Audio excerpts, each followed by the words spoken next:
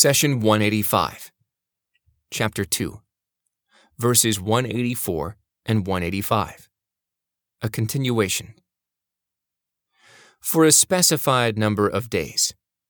But any of you who are ill or on a journey should fast a number of other days. But for those who can manage to fast with some hardship, there is redemption by feeding a person in poverty. Yet better it is for him who volunteers greater good, and that you should fast is better for you, if you only knew. It was in the month of Ramadan that the Quran was revealed as guidance for mankind, clear messages giving guidance and distinguishing between right and wrong. So any one of you who is present that month should fast, and anyone who is ill or on a journey should make up for the lost days by fasting on other days later. God wants ease for you, not hardship. He wants you to complete the prescribed period and to glorify Him for having guided you, so that you may be thankful. Chapter 2, Verses 184 and 185. Let's take a few moments to study how the obligation of fasting was introduced. We start with the phrase in verse 184 where God says, "But for those who can manage to fast with some hardship, there is redemption by feeding a person in poverty." Here you may ask, how is a person who is clearly able to fast be permitted not to fast by just donating some money to feed the poor? We answer that this verse was the first step in introducing fasting as a religious obligation. Fasting, just like many other religious obligations, was introduced gradually. We saw a similar gradual introduction in the laws related to inheritance. First, God Almighty revealed the verse that the will needs to be fair, heard by witnesses, and considerate to all parties and relatives. Later on, God specified in detail the laws of legal inheritance, assigning specific percentages to each party. Similarly, Allah initially gave early Muslims a choice of either fasting or feeding a poor person for those who found some difficulty. Later on, as more and more Muslims got accustomed to fasting, Allah made fasting the month of Ramadan obligatory. He says in verse 185, "So any one of you who is present that month should fast."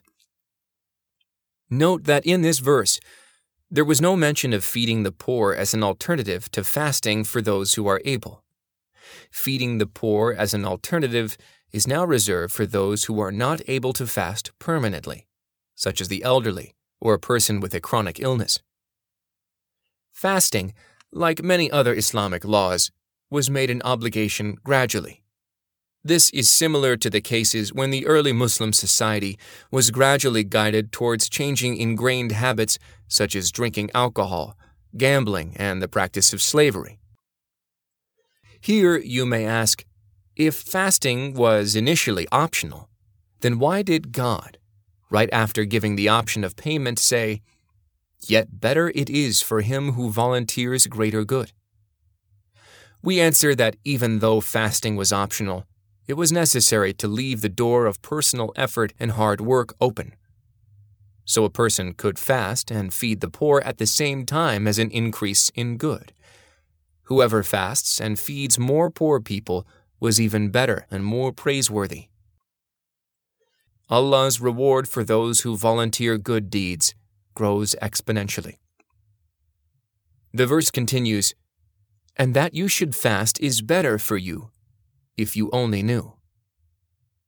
This phrase was another step forward on the road toward making the fast an obligation. Fasting is a method to help discipline oneself.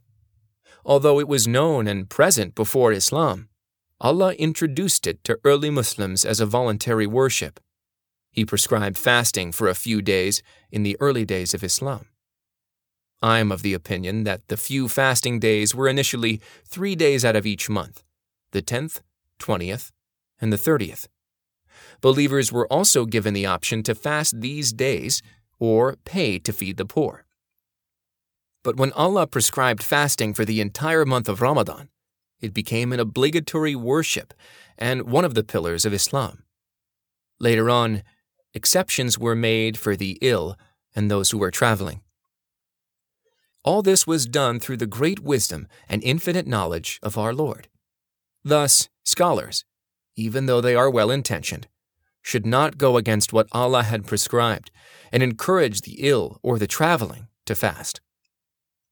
God says, anyone who is ill or on a journey should make up for the lost days by fasting on other days later. The ruling here is that a sick or traveling person should fast an equal number of days outside Ramadan. The scholars who say that it is the choice of the sick or traveler whether to fast or not are assuming that the verse means that anyone who is ill or on a journey and did not fast should make up for the lost days by fasting on other days later. We answer that whatever is clear and does not require interpretation in the Quranic text takes priority over that which requires interpretation. More importantly, Allah has clearly stated the reason for these exceptions. He says, God wants ease for you, not hardship. Why would you go against what God wants and make things harder for yourself and others? What I personally believe is that if a traveler or a sick person fasts in Ramadan, then the fasting is not accepted, and it has to be made up later. Here, it is worth taking the time to study the lunar calendar. It is interesting to note that most religious times and events are related in terms of nights. This is because dates and months cannot be calculated accurately with the sun. We cannot tell which part of the month we are in by looking at the sun. On the other hand, the shape of the waxing and waning moon gives us plenty of information about time. You and I may be able to roughly approximate the date by looking at the moon, but a Bedouin living in the desert can tell you exactly which night of the month we are in. God says, "It is He who made the sun a shining radiance and the moon a light, determining phases for it so that you might know the number of years and how to calculate time." God did not create all these without a true purpose. He explains His signs to those who understand. Chapter 10, verse 5. Thus, all religious obligations and calculations are based on the entrance of night. For example, the first night of Ramadan starts when the moon is sighted after sunset, before the first day of actual fasting. The same is true for the 15th night of the month of Sha'ban, which is after sunset of the 14th day, and so on. In Islamic obligations, the night always precedes the day.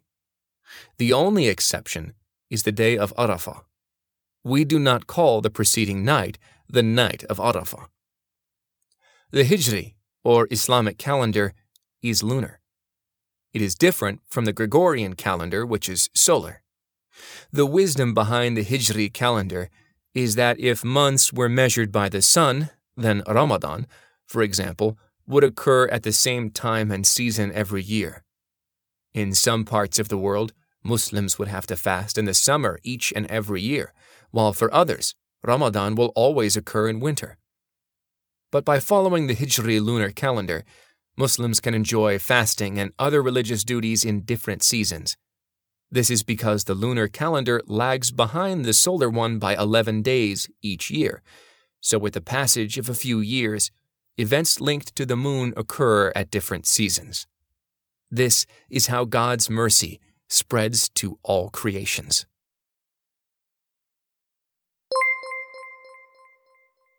The Prophet, peace be upon him, said, "Convey my teachings to the people, even if it is only a single verse." Please take a moment to subscribe and to share with your family and friends. Visit us at www.qurangarden.com.